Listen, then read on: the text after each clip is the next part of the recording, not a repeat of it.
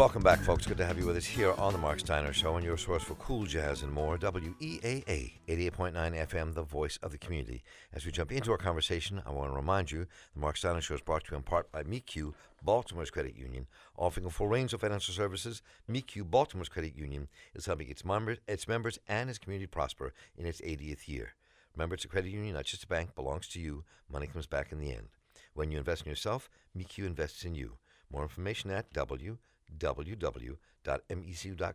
or steinershow.org is MeQ, Baltimore Credit Union's banner. We are joined now. Mark Trahan continues to be with us here. Great. I'm so happy you can stay with us for another extra half hour. He's an independent journalist, faculty member at the University of North Dakota as the Charles R. Johnson Endowed Professor of Journalism. You can follow his work at TrahanReports.com. He also is past president of the Native American Journalists Association. And joining him here today in this part of our conversation is Brian Ward, Indigenous rights and climate justice activist, contributed to The Nation magazine, and was recently in Standing Rock at the protest against the Dakota Access Pipeline. And Brian, welcome to the program. And Mark, thank you so much for staying with us. Thank you for having me. And y'all can still be here. And y'all can join us here at 410-319-8888. You can tweet us at Mark Steiner. You can also send us an email to talk@steinershow.org. And Brian, let me just start with you. You wrote a really interesting piece about the World. We're doing this because of the World Series, obviously, and it's down to 3 games to 2, and hope for many numerous reasons we see Chicago win. But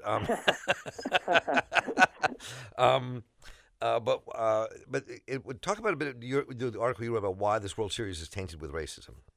Yeah. So I think, well, first of all, thank you so much for having me on the show. This is a really important issue. I think kind of starting off, I think it's kind of an interesting dynamic where right now the Cleveland Indians are playing, obviously, the Chicago Cubs, and the Cleveland Indians logo features a guy by the name of Chief Wahoo, which is probably one of the most spectacularly racist logos in professional sports. And, it kind of gets a little bit of downplay because of the racist name of the Washington football team. But it's kind of an interesting dynamic where this is what we're seeing in the mainstream, but then at the same time we're seeing the largest Native American resistance in decades. So I think that kind of dynamic is really kind of an interesting piece that's thrown into this mix. Because the logo itself is a caricature. It's a caricature that's really only been around since 1946, and it's very held dear to the Cleveland fan base. But you can go to a game. If you watch any of the series at all, you've seen that people dress up in red face, wearing headdresses, with really no understanding of what they're doing sometimes, or they just kind of cling on to these ideas without even knowing what they're clinging onto. And I also think another piece that I point out in the article is that Larry Donald, the owner of the Indians, has been a little bit more savvy than someone like Dan Snyder, the owner of the Washington football team, where he has openly come out against the Washington football team's name, but at the same time is we're not getting rid of Chief Wahoo, but they have kind of migrated the big C as their main logo for the Cleveland baseball team. But still, if you watch the playoffs, every single game that the Cleveland Indians have played, they've worn the hats that have featured Chief Wahoo, and it's on their sleeves. So this idea that he's trying to get rid of it is kind of a false narrative at this point. So I think it's at least brings it being at such a high-profile level could possibly bring this kind of conversation, just like the conversation we're having today about what does this logo mean and how is this still acceptable in our society. And Mark, a couple of things here. My wife just sent me an article at USA Today. She just sent it over, and I'm looking at it now. And one of the things in this article, it's really just pretty vile, actually, are the way people dress up. So they have these pictures of people in headdresses, dressed with red faces, with these grinning, gigantic white teeth around a black mouth. It's like the Indian version of Black Sambo, And Today is go ahead. I'm sorry, Mark. Go. Oh, today is kind of Native Appropriations doubleheader day with what's going on in baseball plus Halloween and all the folks dressing inappropriately. Yep. What's really striking is if you talk to even some of the folks who are most ardent about dressing that way and putting their costume on, they will go around and say, well, if you ask them, would you do that with a blackface? And to a person, almost all of them will say no, that's not culturally acceptable. And yet they don't see the connection, and they don't see that this is the same thing, that it goes beyond what should be accepted by any civilized society. It's just wrong. It boggles my mind, at least, that what you just said is correct. That it would not be acceptable to dress up mocking someone because of their race in a football game, dressed in kind of a mimicry of the blackface of long ago. But this is still acceptable to many people. It's fine, that we can do this. And I wonder what you all think is the connection between this.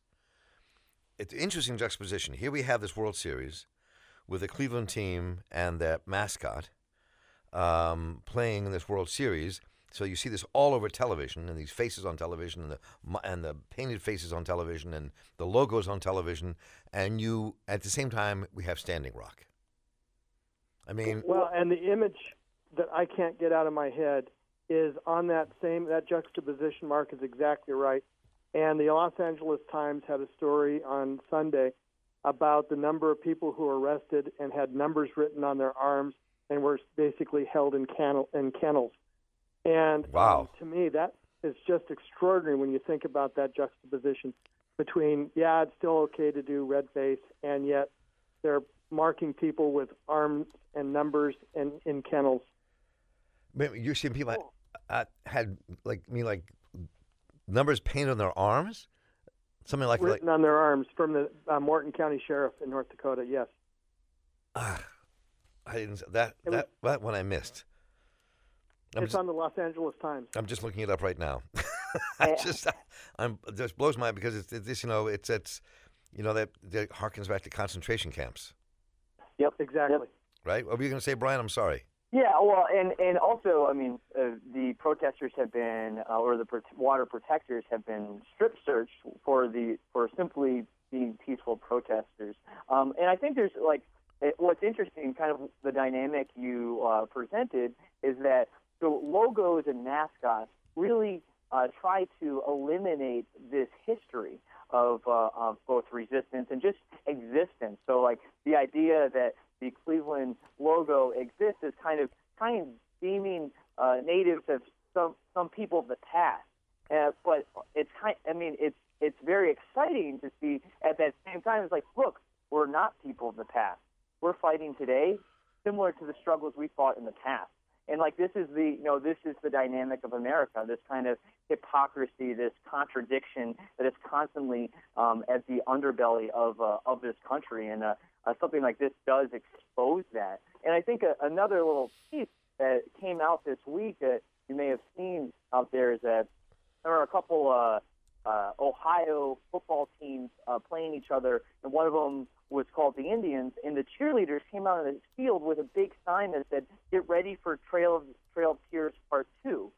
So this is something that, it's not just people say, "Oh, it's just a logo," but no, it actually conjures up things like that, for that to be acceptable without even understanding the historical insensitivity and the historical trauma and destruction that has happened in this country to Native Americans.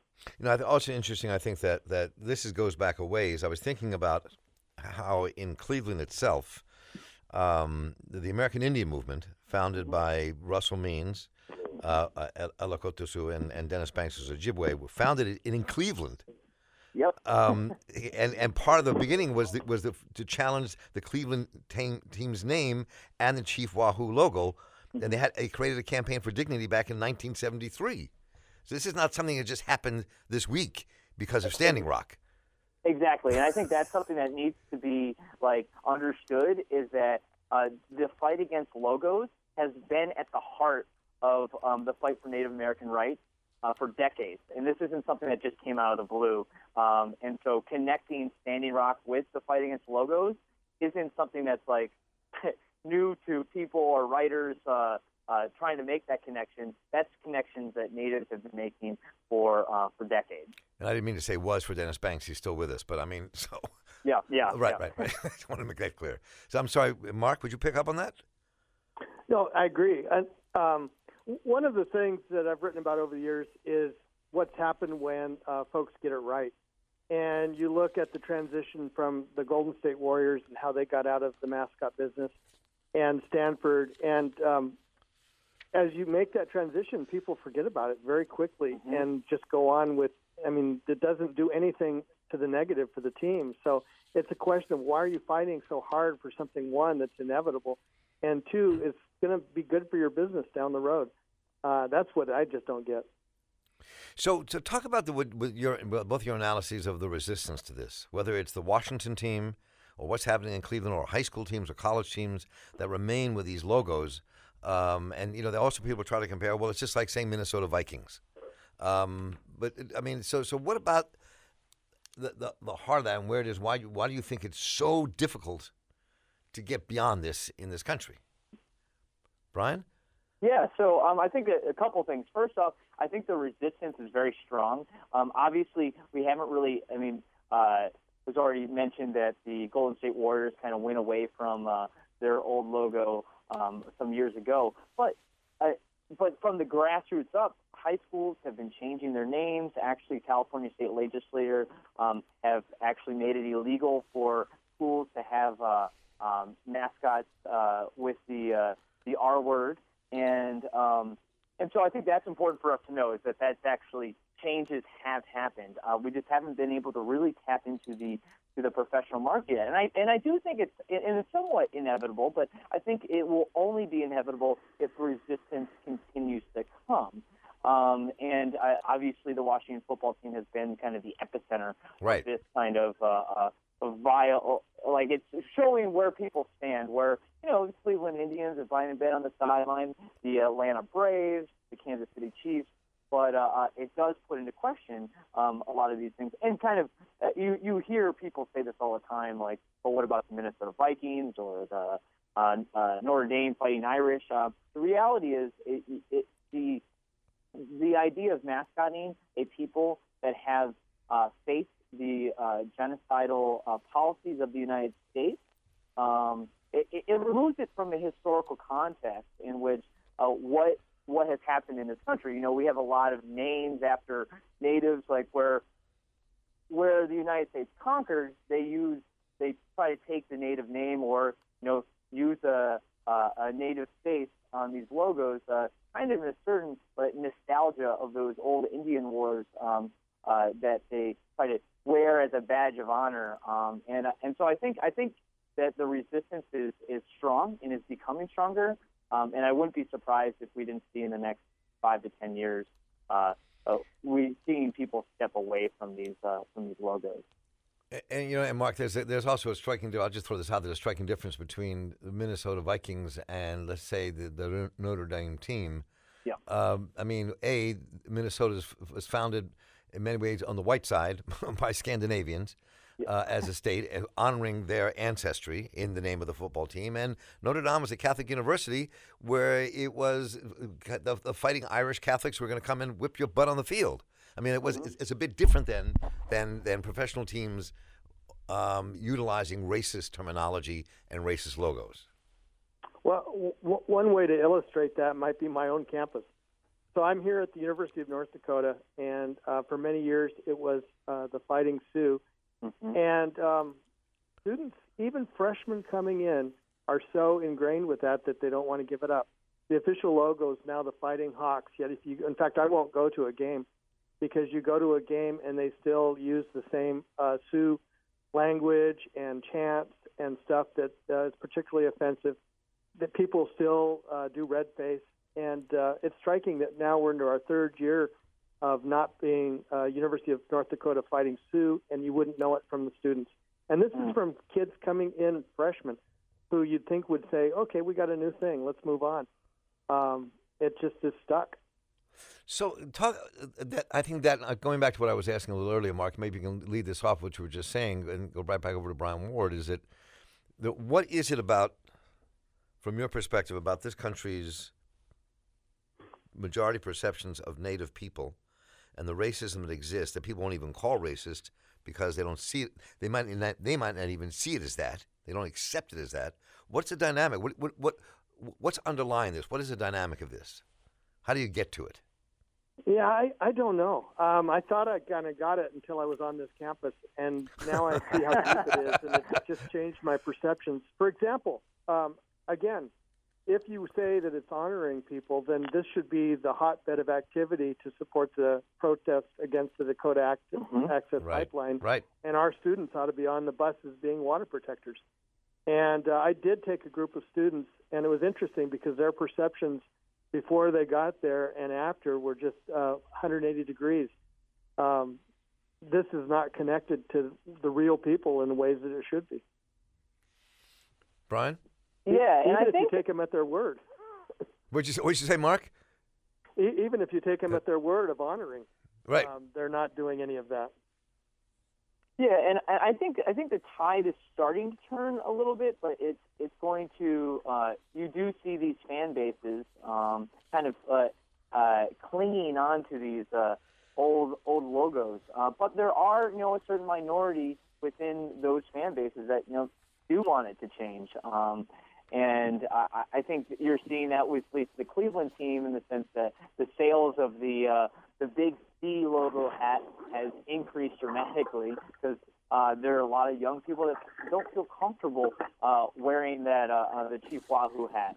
I know I interviewed a couple of folks for my article, The Nation, recently, and it's an embarrassment to some folks. I mean, obviously, there's still the majority are clinging on to these logos, but I think it's going to take a little bit of that, like a fan base, a small minority fan base is really pushing the issue and acknowledging that it's an embarrassment and acknowledging that this is unacceptable. The National Congress of American Indians a couple of years ago did a great bit of kind of putting together three baseball hats, one being called the New York Jews, the other one being called San Francisco Chinamen, right, with really obviously racist caricatures on the hat next to the Cleveland Indians, and it really puts that into perspective, like what is acceptable and what isn't acceptable. And I think that people with the this resistance at Standing Rock getting, at least from young people, a lot of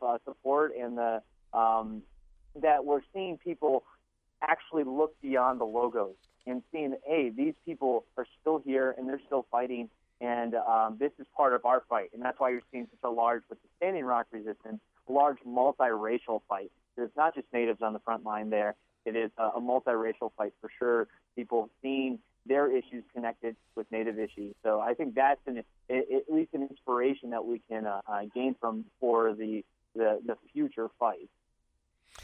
Folks, this segment is live, 410-319-8888. Do call in and give us your thoughts and ideas. Tweet us at Mark Steiner. Send us an email to talk@steinershow.org. But 410-319-8888 is the number. We'd love to hear your thoughts and ideas here on The Steiner Show. I was looking at Kevin Gover, the director of the National Museum of American Indian, and a Pawnee member, said his quote was, in USA Today, it's an expression of the idea, we the white people won, and we can do anything with you and your imagery and your indignity that we choose to do. Yeah. I think that's right. Kevin is on the money. So one of the things I was thinking about also when you look at this, you mentioned in your article, Brian, and I want to come back to a little Standing Rock update here from Mark before we go. You remember that there was, you mentioned a guy in your article, Louis Sockalexis, who was a Native American, incredible baseball player, way back when. And what was that relationship? And that's also when you wrote about 1946, when the name came into place, much like in the African American world, we're returning GIs who were African American were the heart of the movement for change in America. And this is kind of the same thing with Native guys coming back. And kind of this slap in the face as they walk through the door. Yeah, so first off about Louis Dr. Alexis, he was a Native American Cleveland baseball player, and this was even before they were called the Cleveland Indians. And he was idolized in Cleveland. He was a superstar. Yeah, he was a superstar, and then much like any athlete, he went downhill, and they called him Chief, just like a lot of Native players were called at the time, which obviously shouldn't be acceptable. And this is kind of the line. And then he, unfortunately, his career went down, and he later died of alcoholism. But this is kind of what the Cleveland baseball team puts forward as this is the story of how we got the name Indians to honor him. I think it's more likely that it was something along the lines of being connected to seeing the popularity of the Boston Braves at the time in 1915 when they actually became the Indians. But this is kind of this idea that they're honoring them. And then on your point that I point out how the logo of Chief Wahoo was not around until 1946. There was between 1915 and 1946, they didn't have that logo. It was just the big C. They were obviously called the Cleveland Indians. But it's just that you look at the historical time period. This was the time, obviously, people were fighting in World War II, both black and Native Americans, fighting at disproportional rates, fighting fascism, and then coming back and seeing that they're not welcome here. And I kind of mentioned in my article how Native Americans were kind of idolized, using their native language to bypass people who were the Nazis who were listening into their messages and using people prominently know the Navajo, but there were plenty of other natives that were using their native languages. And ironically, they come back and it's illegal to speak their language on their very homeland. And so this is the once again, this is the contradiction of America. Like, we're fighting for freedom and fascism, but not for the freedom of Native Americans or African Americans in our country at the time. Before we get a final word from Mark Trahant, I want to go to the phones to get at least one call in here. Analyst, you're on the air. Welcome. Hey, Mark, this is Analysis. How are you? Good. Analysis. How you doing, man? That's all right. That's all right.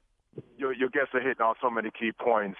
This is an issue I've had the opportunity to ally with Indigenous leadership for many years, and I used to live in Cleveland for a number of years. So in terms of protests at the stadium there and down here, RFK, what I have seen is that the ability for the country to still do this is because Indigenous people just aren't seen as human, fully respected as human. Now, we know from the history of systemic racism that is the way in which you get a people to sustain racist ideas and what have you, dehumanize them to a large degree. Until that changes, then I'm afraid that our efforts are going to have difficulty gaining leverage, because we try to make the argument that, this is offending sacred symbols, which it is. This is offending folk, and the humanity of Indigenous people just aren't seen. And I think we might have to up the ante in terms of our arguments to really draw in the connections to, for instance, suicide rates among Indigenous youth and some things that might actually hit harder. So much I can say, but I actually wrote a poem about this whole issue. But just very briefly to your guest from University of North Dakota, I'm so glad to hear that the name, at least de jure, has changed, because I didn't even know that they had taken that step. I know that for a long time, one of the major benefactors of the university, I don't remember his name, but as I understand it, he's a kind of a fascist neo-Nazi benefactor. I think he built the recent new hockey stadium for the hockey team, and I believe one of his tenets was, do not change the name or else I'll pull my money out. I want your comment in terms of what happened with that, if you were able to overcome that. Always good to hear from you, Analysis. Let me go right to Mark Trahant to close us out with responding to Analysis, but also your final thoughts on what's happening in Standing Rock. Sure.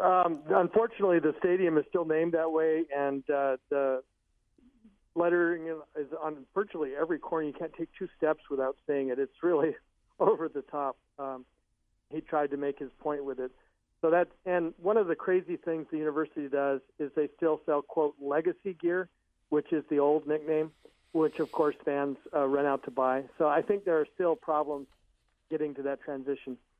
Shifting to Standing Rock, it's a long-term story. The company is pushing to dig as fast as they can. They'll get right up to the river, and then they still got to get a permit from the Army Corps of Engineers to go underneath the river.